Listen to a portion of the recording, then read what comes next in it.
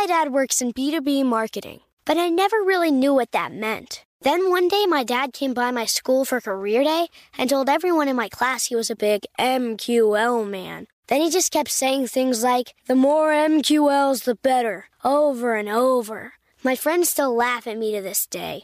I think it means Marketing Qualified Lead. One thing's for sure, I'll be known as the MQL man's kid for the rest of my days. Why couldn't you just be a fireman or a lawyer?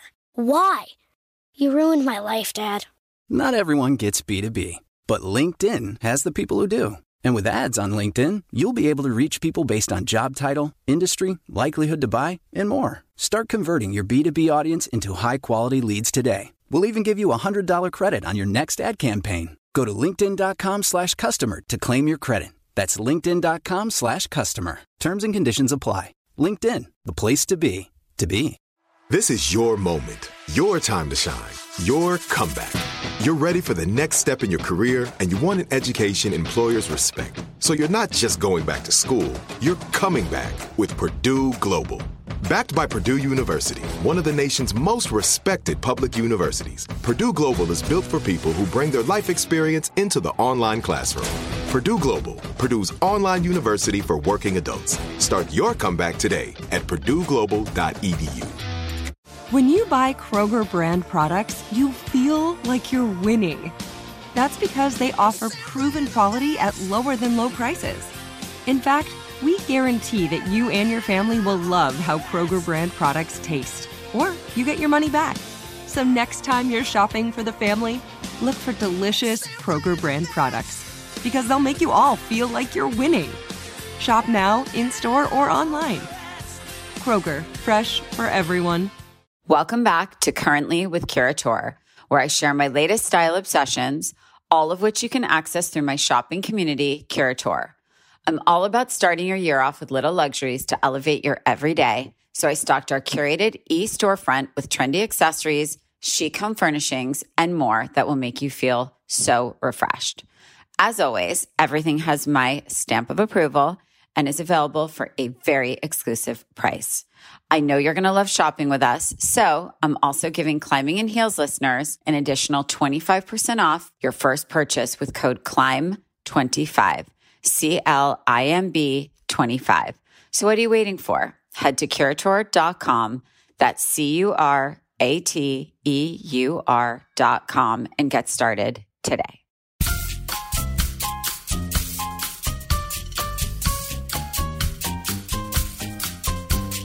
Hi, everyone. I'm Rachel Zoe, and you're listening to Climbing in Heels.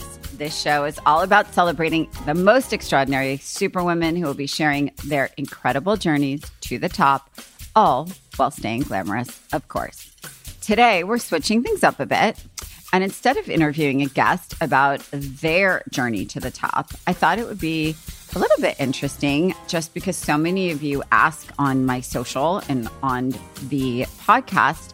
A lot of what we get is questions about my personal journey. So before I became, the 100 things that I guess have done, I was just a very small town girl from a suburb with a deep obsession with fashion and glamour. But through insanely hard work and lots of ups and downs, I became the person I always thought or could dream that I could be. So here's a little bit of my story, because I think it's a very long story, so it might take a few episodes to talk about my road and my producer. And, it's funny because she calls herself my producer, but she's really like my sister, not by blood. Anyway, so I'm going to introduce the one, the only, Mary Elizabeth.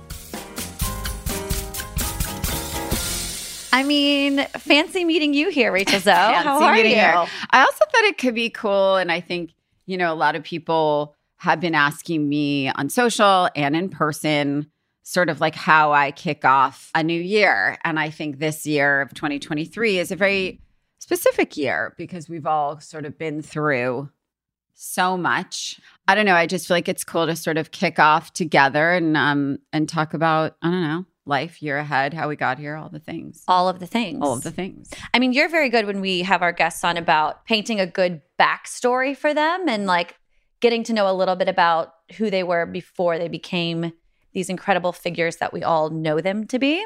So I'm going to do the same to you. Nothing's off the table, Emmy. I'm going to spill all the tea from my last. This is going to be like, I mean, rest in peace, Barbara Walters. I'm going to do my best.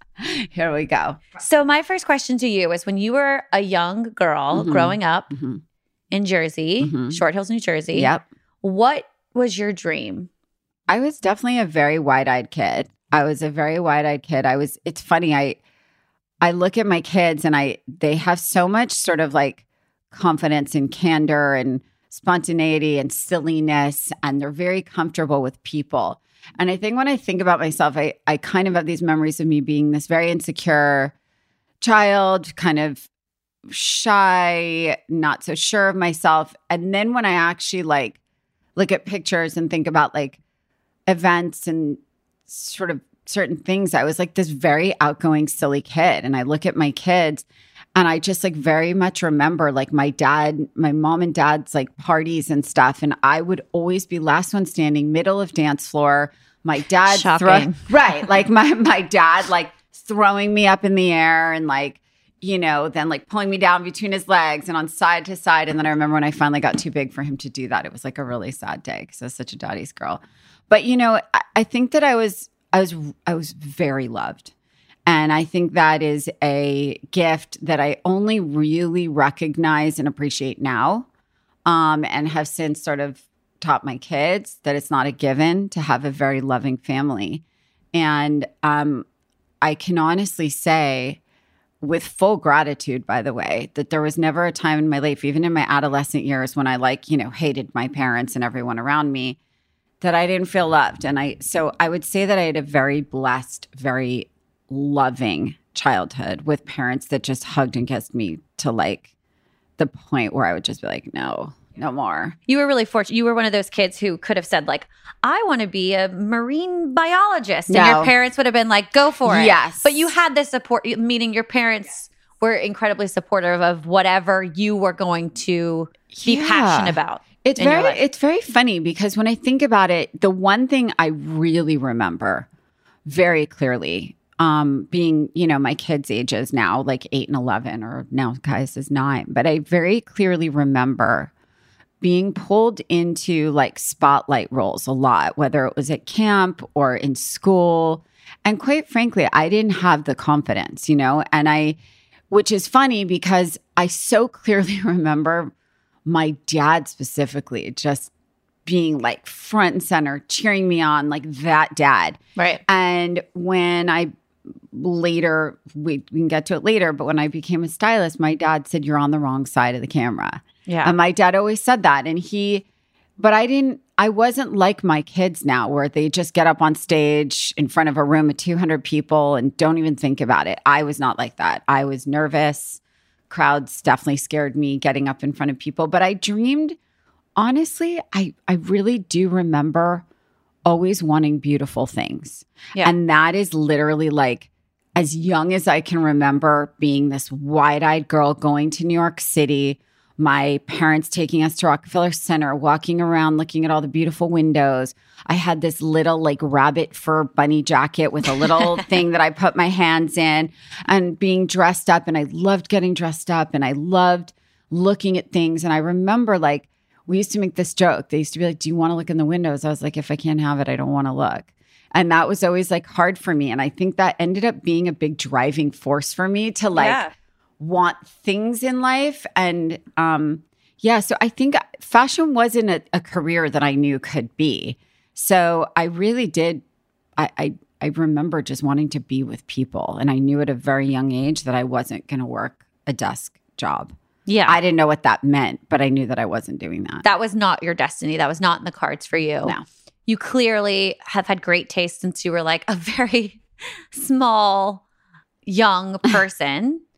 But who would you say was the first person? And I would say to think outside of like family or friends, but who was the first third party person in your life to say to you, you have an eye, you have a talent for fashion, for styling, for putting together looks for editorial, whatever it was were you doing? Who was the first person that kind of made you go, oh, wait, I'm I have some confidence in this now because I appreciate that person telling me I have what it takes or I have a gift. Well, one thing I very clearly remember was my mom's best friend who has since passed from ovarian cancer, but she had boys and she was a tough mom, right? And people were a little scared of her.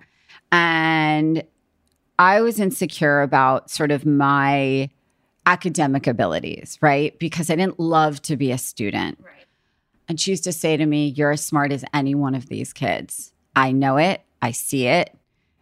Do what you want in your life just by like, if you don't go to an Ivy League school," because all my parents' friends' kids went to these incredible schools. Yeah. So I was always insecure about it. And somehow or another, my parents didn't really push that on me. It was interesting. It was sort of like, I think because my parents are not conservative, traditional type parents. They didn't parent that way. They didn't have that expectation in our life to like A, B, C, D is how you live your life. I think my mom was such a baller free spirit that was like in protests and like. It's so funny that you saying this, and I have the pleasure of knowing your parents for many years. But your parents are the greatest sort of parenting duo because I feel like your father is more traditional in the sense of routine and what's important and getting a degree. And to the opposite end, your mom is like this bohemian, like, let's learn by doing, make mistakes, break every rule, pick yourself back up. So you really did have sort of a dynamic example of rules and structure, but the freedom to sort of play jazz in between that. And I ask them that now because Raj and I are definitely parents that don't. We ask of our children that they do their absolute best, right? And do your part. But we are definitely not, oh my God, you got to be. Right. What? Yeah. We're not those parents. We want our kids to be kids and do their best. And when I look back at it, I realized that my parents were the same. And I asked my mom recently, like, I said, I have no recollection of you like pushing me with grades. And she said, because we didn't. Because she's like, I knew that you weren't that kind of kid. And I knew that you were going to find your own path. And so there was in my career, because I didn't really know that I was going to be a stylist, but I would say fast forwarding to my very first person that I respected outside of my family, that was like, you got something. It was Tommy Hilfiger for sure. But I think prior to that, it was really just women that like I would find incredibly glamorous, whether it was in the art world, because my parents are very immersed in the art world. Right. My mom had a lot of glamorous friends. There's a woman here in LA that I call my Aunt Liz that still has the most extraordinary style. I worshiped her. She was one of my first sort of introductions to the caftan with long hair. And you've never looked back. No, she was the chicest and still is. And so I think, it does take someone outside of your family to tell you that you have something in order for you to actually even consider that there might be truth to it. Yeah. If that makes sense. Totally. And I think the same is true like on the other end of the spectrum. It's like getting constructive criticism from a family member or a friend, I feel like is always, I don't know, not watered down, but just like maybe less impactful because I'm like, oh, that my sister's just being like petty or she's just being whatever. But like in the opposite direction of like, it takes those mentors to give you that confidence and compliment you and really empower you to work. It also works in the same vein when they give you constructive criticism because you're like, I'm going to do better next time, or 100%. I'm going to be more aware of that, or I'm going to work harder to not have that happen. Or, 100%. Yeah. So tell the Tommy Hilfiger story. I didn't know it, but it's pretty incredible. Tommy, I would say, as clear as day, was the first person I will always give credit to and be grateful for pulling me out of my fearful shell. Right. Because I went freelance when I was 25 years old, and I had worked at a magazine for 2 years. I had been shaken up quite a bit there just because I worked for some really tough women. Yeah. Let's just say I got a lot of positive feedback outside of my workplace. Got it. I think ultimately that probably pushed me a little bit, right? Pulled you from yes, that. Correct. I was place, like, there yeah. may be a world outside of where I am, so don't be scared. And I have to say that I thank my parents, because when I told them that I was going to leave my steady job, you know, they said, go, like, go, you know, Yeah. we're here to catch you if you fall. I'd like to note that I didn't use them, but it is nice to know that they were there to catch me if I did fall. But I will say this.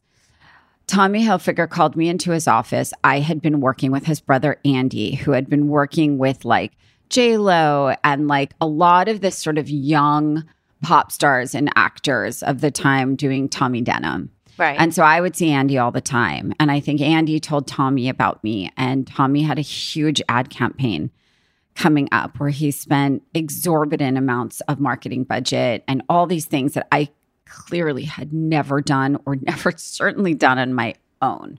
I had maybe assisted somebody on a job like this. And he called me into his office, and I walked in. I was terrified. I was 25. And he said, so I have this ad campaign coming up. We're going to recreate the White House in California. We're also going to do the first week in Austin, Texas, with these like 8 young actors. And at the time, it was like the biggest actors. It was like Elijah Wood, Kadada Jones. It was Josh Hartnett. Oh my it was God. Jordana Brewster. Swoon. It was, Swoon is right. And all these incredible kids. And he said, you're going to lead it. And it's a 2-week job. And the first week's in Austin. And the second week is in LA. We're going to reconstruct the White House in Griffith Park by the observatory. Oh my God. And there's going to be about 20 supermodels, male and female. And I literally just sat there like silent. And I was like, you have the wrong girl? yeah. Like I was literally like, this is too big for me. It's like, you can do it. I know you can do it. And I don't know why he thought I could do it. I don't know why he took that bet on me. I don't know. But I went. I was terrified. I probably had 4 panic attacks over the course of 2 weeks. But I did it. And I came home, and I just remember feeling like I literally had been born again. It was sort of like, okay, I cannot actually believe I did that. You know, They were happy with my work. And the images were just Who insane. shot? Do you remember who the photographer was? Who Yeah, shot the it? director was a man called Peter Arnell. Okay.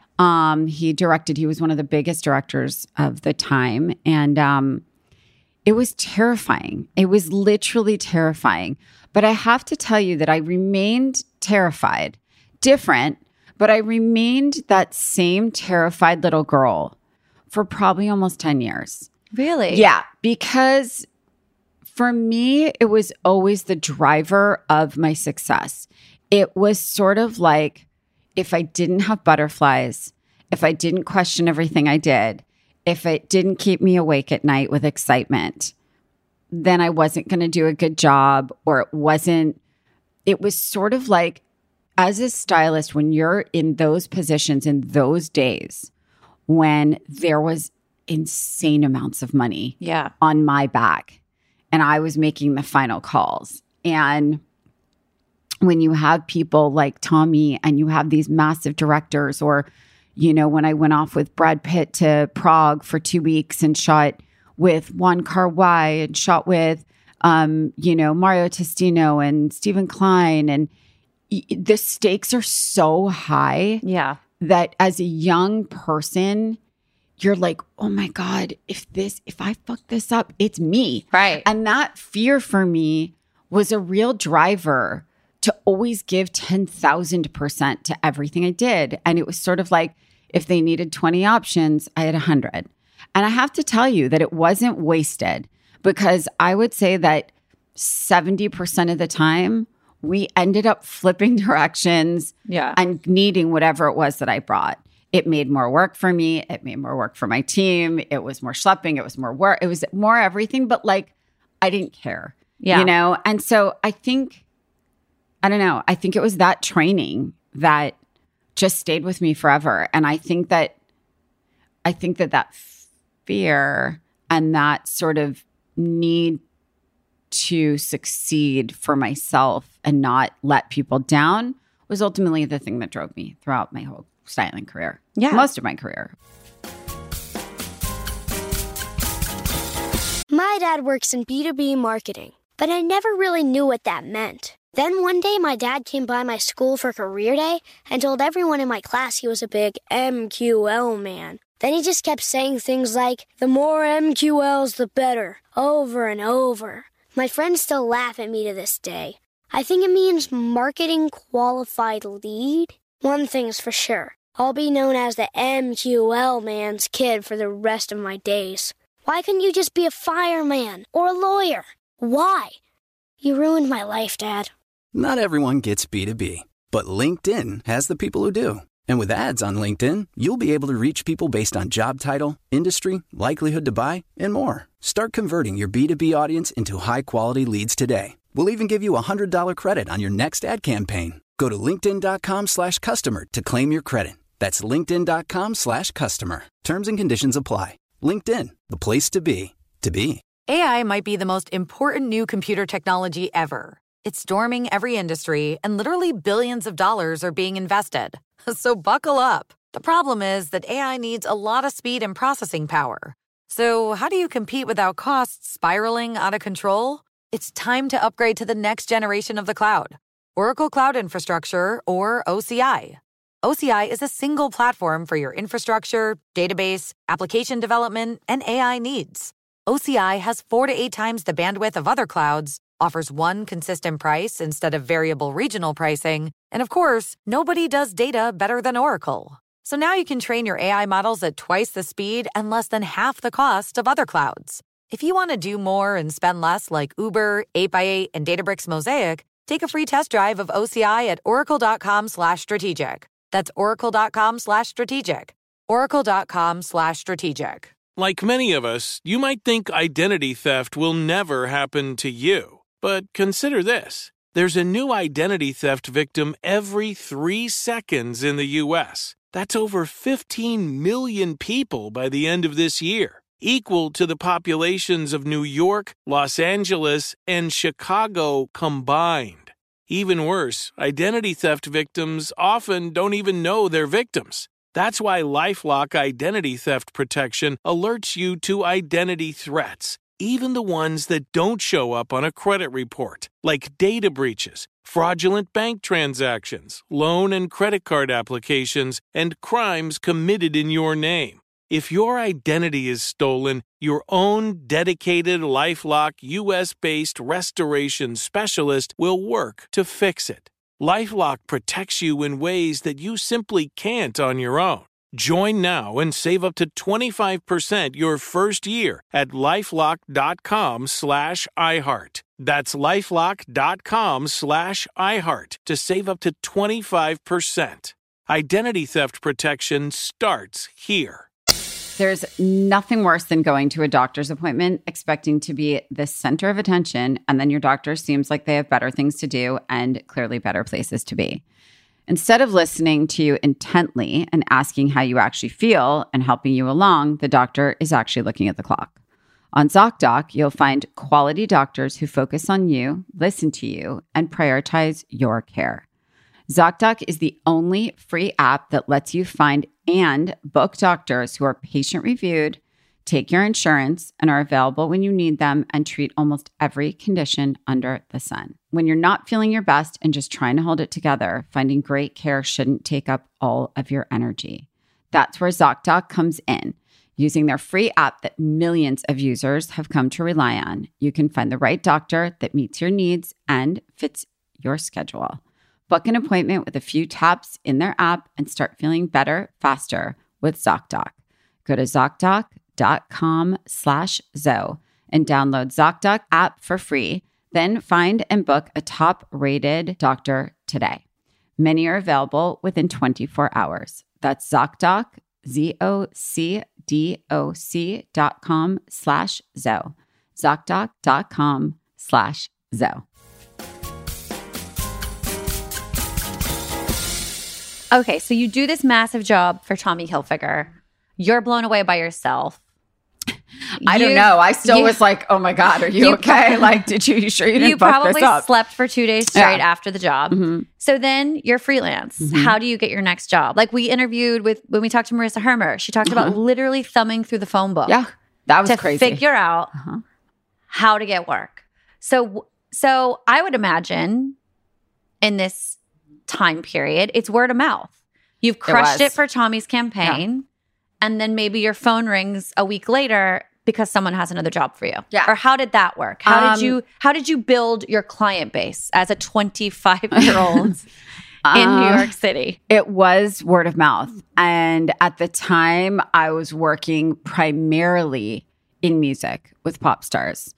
And what would happen in those days Did that come from the fashion magazine, you think? Or you just knew enough people in the music industry? So I had done part of it was Tommy, because there was a big connection in there. There was sort of like he was close with Tommy Mottola. I was working with some of the artists. Tommy was the chairman of Sony, I believe, at the time. And all of and there wasn't social media, let's be clear. So it was word of mouth. And so there were publicists, but also there was managers. And I was hired by the record label, by the managers of the talent. So what happened was I did a freelance job with one of my mentors at my old job. Her name is Haley Hill. And she took me in to help her on this job with Britney Spears. And that was Hit Me Baby One More Time. Yeah, it was. Wow. Yeah. Epic, iconic. Crazy. All of the things for a millennial like me. Truth. And then the manager there, her name was Sonia Muckle. I ran into her a couple of years ago. She's awesome. Anyway, so Sonia had the Backstreet Boys and Britney. And then they all worked. There was this management company called The Firm, and they hired me to do Enrique. And I ended up working with Enrique for several years, flying all over the place with him. The nicest guy ever. I styled the video where he met his now wife, Anna Kournikova. I remember that. And the Backstreet Boys, I mean, it's funny. I was just recently in St. Bart's, and they played a lot of Backstreet Boys. That's so funny. And every time I was sitting there, Skylar looked at me and goes, "Did you style this video, Mom?" I'm like, "Yep. Sure did." And so that was really like a time. It started with the Millennium album. All I think about is white Prada suits. And but at the time, like I really was a control freak. I mean, because I'm not now. But you're worse now, I'm sure. For sure. But it was very hard for me to delegate to assistants. So No, I understand that. I mean, your name is on everything you do, so that's a tricky task, I think, especially for a Virgo like you. But that also became a full-time job. And what happened was, in those days, I hate to sound like a matey, but like there was so much money put behind these artists and the videos and the album covers and the touring and everything else, and the stylists and the hair and the makeup and the whole thing. Well, in that day, music videos was like the marketing tool for the record, the artist, everything, right? Yeah. So I was shooting music videos with like Francis Lawrence and multiple. I mean, he did a huge chunk of Backstreet Boys videos, and and I would be traveling with them for weeks and weeks at a time. It was a really surreal, incredible time, and those guys they're such good guys, and I mean, it really, I have to say, was a real boot camp. Yeah, because no one really knows what goes on with stylists and styling in the process when you're working with musicians and bands. Yeah. And how much goes into that. Yeah. Well, because this is called Climbing in Heels, and I think it's about like highlighting women's experiences, do you have a lot of stories where you were not treated well, where you were not treated? I will say this. The Backstreet Boys treated me like a queen. They were the sweetest, especially AJ and Kevin. I was probably closest with. Yeah.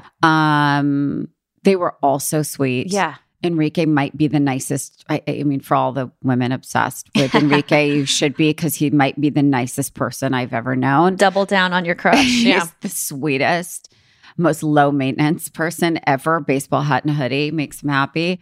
It was never the guys I was working with in the like styling. It wasn't the talent. Correct. It was not the talent. It was the high ups. And there was a lot of people that didn't treat me like I had a voice. Men in very powerful positions. Yeah. That if I would make a female talent look classy, they didn't like that. Right.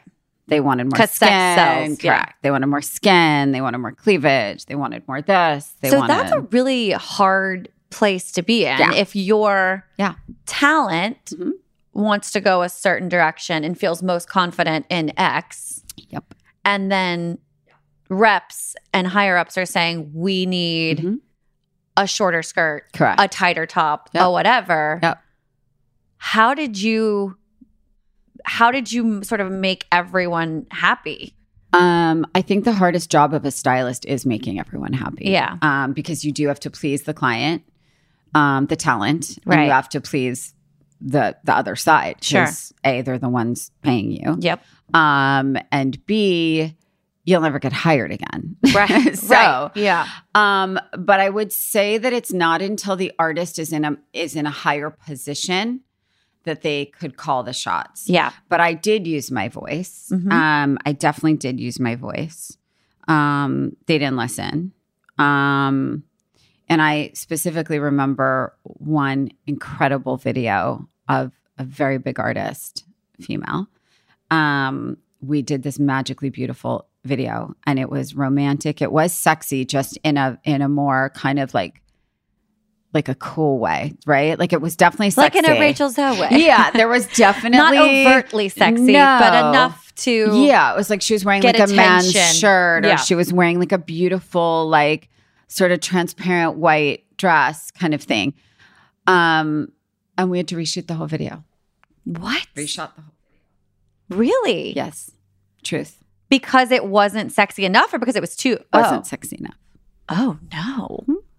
True story. That's so much wasted money. I know. They didn't care then. They didn't care. They didn't care then. Wow. We reshot stuff all the time. We would reshoot videos that were like, the thing with like a band, it's funny. It's not funny, but like if one person is like going through like a breakup or like whatever, like everything gets canceled. Right. Yeah. Like someone's sick, you have to redo everything. I mean, it's crazy. It was legitimately, in hindsight, the most surreal, insane time of my styling life, because the amount of money being thrown at the like industry and all of that like was so insane. And again, like the stakes were so high. Music videos were the form of communication, right? Yeah. So I mean, it's a very pressure-filled job. Not to mention, so your travel schedule when you're working like this, are you flying? I mean, you're flying back and forth, and you're going internationally, I would imagine. All over the place.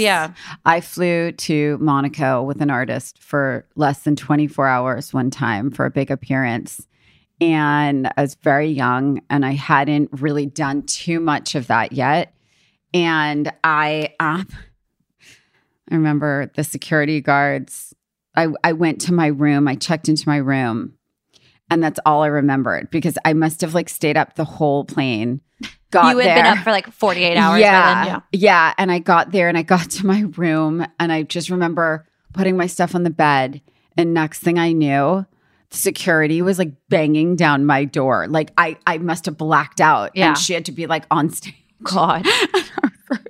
Oh my God, I'm never working again. Like, this is it. Yeah. So there was all kinds of stuff like that happened. And, you just can't ever let them see you sweat. You just gotta figure it out. And there's no one to lean on.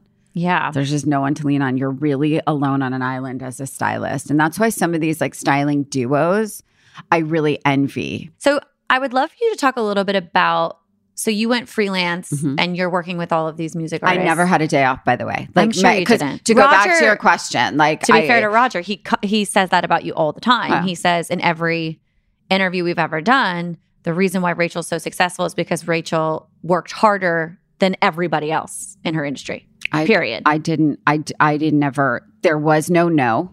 Right. Because when you're freelance, when you say no, you realize you may never get, like every decision to me was like, if you say no, this is someone else's job Yeah. and you're never getting hired And again. I have to support myself. Correct. And I think that's the thing. And I remember when I went freelance, everyone was like, you're so lucky. You can take vacation whenever you want. And I remember Raj and I looked at each other and we're like, we haven't taken a vacation in like 2 years. Right. No. Because he was investment banking, which also when you're a young investment banker, you don't see the light of day for like 2 years. Work you to the bone. Yeah. It's insane, that schedule too. Truth.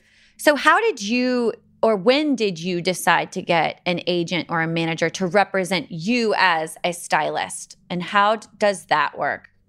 I think it was when I started to realize I couldn't handle it myself anymore. It was too much for me to stay on top of. Like I was working too much and too fast to even invoice people. So there was just like money loss. There was like, things are falling through the cracks at some point. Correct. And so I had an agent that kind of almost like scouted me, I guess, and was like, yeah. And that was actually funny enough when I switched to Rachel Zoe, because my maiden name, for those of you that don't know, my full name, birth given name, is Rachel Zoe Rosenzweig. And Rosenzweig was mispronounced, misspelled, miscredited. I can only imagine. Well, again, in those days, everything was a magazine credit, right? So they would run out of letters. They were like, we can't fit her last name. It was too long of a name. So my first agent was literally like, let's just use your middle name. The name. Let's just use your middle name because it's short. Yep. It's yours. It's not a made up name. And you're getting married. Like I was engaged to Roger. So it was sort of like I knew that Rosenzweig was gone no matter what, right? Yeah. Because even if I didn't get married, I would have dropped it because it really just was the bane of my existence. No offense, Dad, Grandpa.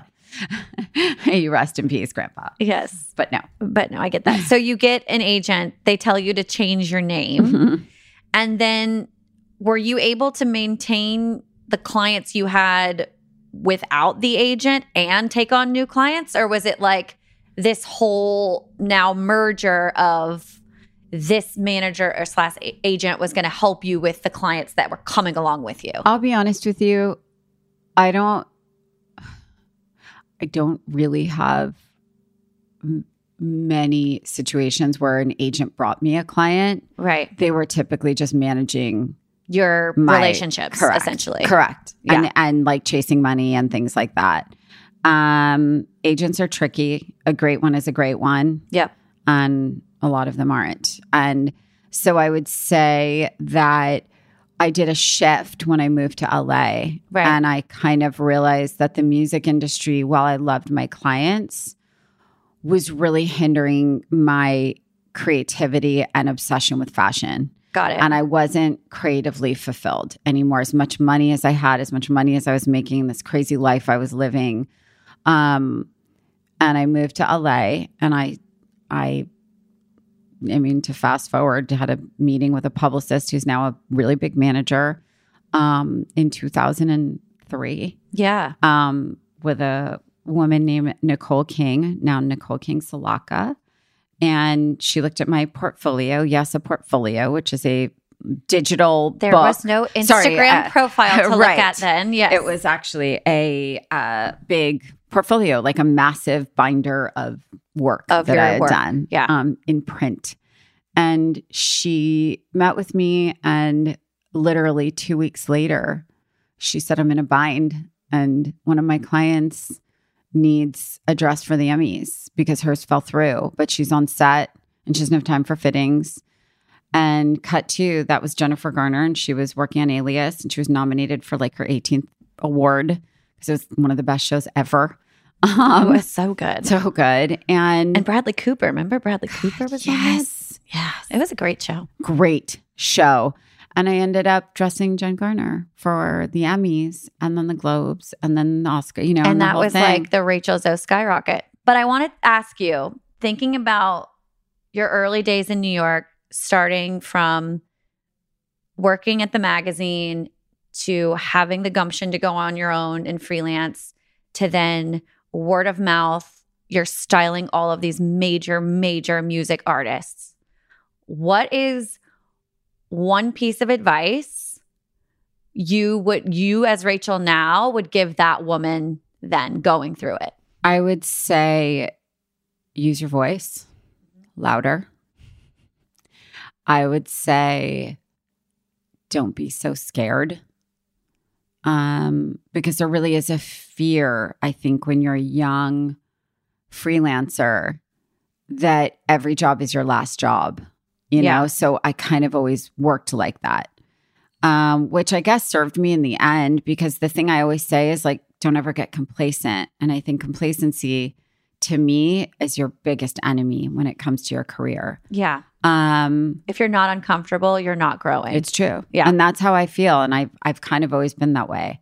I would say that I missed a lot of things that mattered, you know, like because I worked 7 days a week. A Sunday was a Monday. It didn't matter as someone's birthday, someone's wedding, and I missed really big things like weddings and funerals and baby showers and, you know, and I did. And, you know, in hindsight, you go, okay, was being on that odd job to place the proper white tank top on so-and-so more important than the wedding that you missed? Your friend or a family member. Yeah. I think that's interesting because I think, especially after COVID, I think people in general have a better boundary or trying better to have a better work-life balance. Mm-hmm. But yeah, I think that's interesting to think of, like telling younger Rachel to start setting those boundaries then. Yeah. Like maybe you wouldn't be have such a difficulty with it even now. Yeah. Like if you would have said, I can forgo this one job and go to my friend's wedding. Yeah. You know? Yeah. But I feel like in those days that honestly, I feel like I would have lost the job. Yeah. Whereas I feel like now there's different rules. People have more leeway for people's personal lives, maybe. In those days, there was no personal life. There was like show up or shut down. Yeah. Show up or shut down. Yeah. It's true. It's so true. Yeah. Okay. What is 1 or 2 items in your closet that you had, like you purchased during that time and you still have in love? Everything. Everything? Everything. So like, everything. Really? What do you remember as being like, I just got a check from doing this job. I have to pay my rent. I have to pay my bills. I'll maybe throw this in savings, but I'm buying this. What was it? You know, the one thing I will say to that, you know, in full disclosure, I grew up in a great family. I never wanted for anything. But I always approached my life as if I had nothing to fall back on. Yeah. So for me, I knew something was very clear, which was I was not going to ask anyone for money, whether it be my parents, whether it be Roger.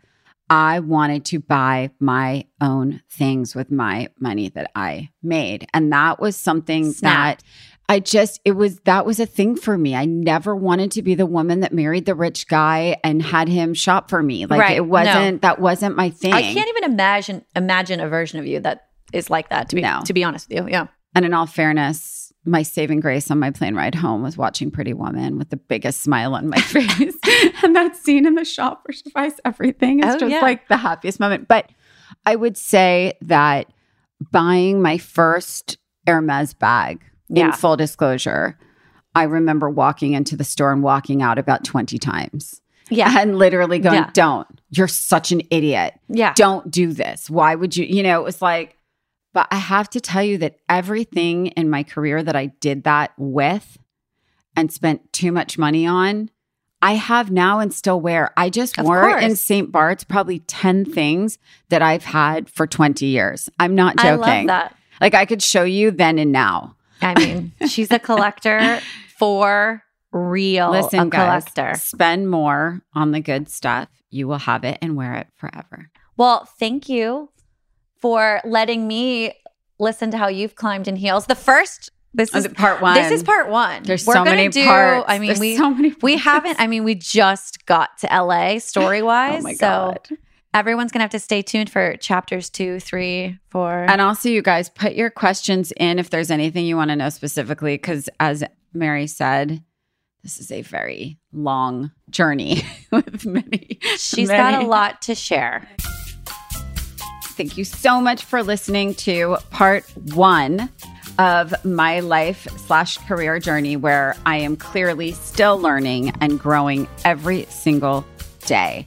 Don't forget to rate a review wherever you get your podcasts. I love reading them. And while you're at it, follow me on @RachelZoe and @ClimbingInHeelsPod on Instagram for more updates on upcoming guests, episodes, and of course, all things Curateur.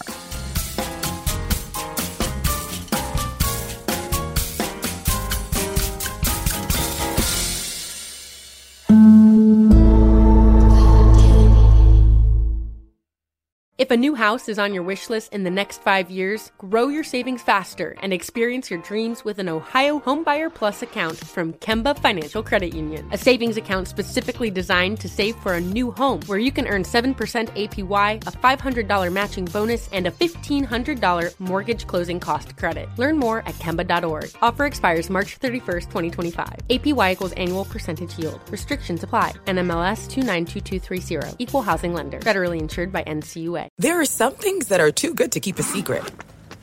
Like how your Amex Platinum card helps you have the perfect trip. I'd like to check into the Centurion Lounge. Or how it seems like you always get those hard-to-snag tables. Ooh, yum. And how you get the most out of select can't-miss events. With access to the Centurion Lounge, Resi Priority Notified, and Amex card member benefits at select events, you'll have to share. That's the powerful backing of American Express. Terms apply. Learn more at americanexpress.com/withAmex. Are you still searching for your perfect place to call home? Well, now is the time to buy at Fisher Homes. If you're looking to move in before the end of 2024, May could be your last opportunity to start building your dream home and close before the year's end. If you're hoping to move in even sooner, Fisher Homes also has homes that are move-in ready and waiting for you, where you can start enjoying the benefits of homeownership even faster. Schedule your personal tour with a new home advisor today at FisherHomes.com and make this spring the season you find your perfect home sweet home.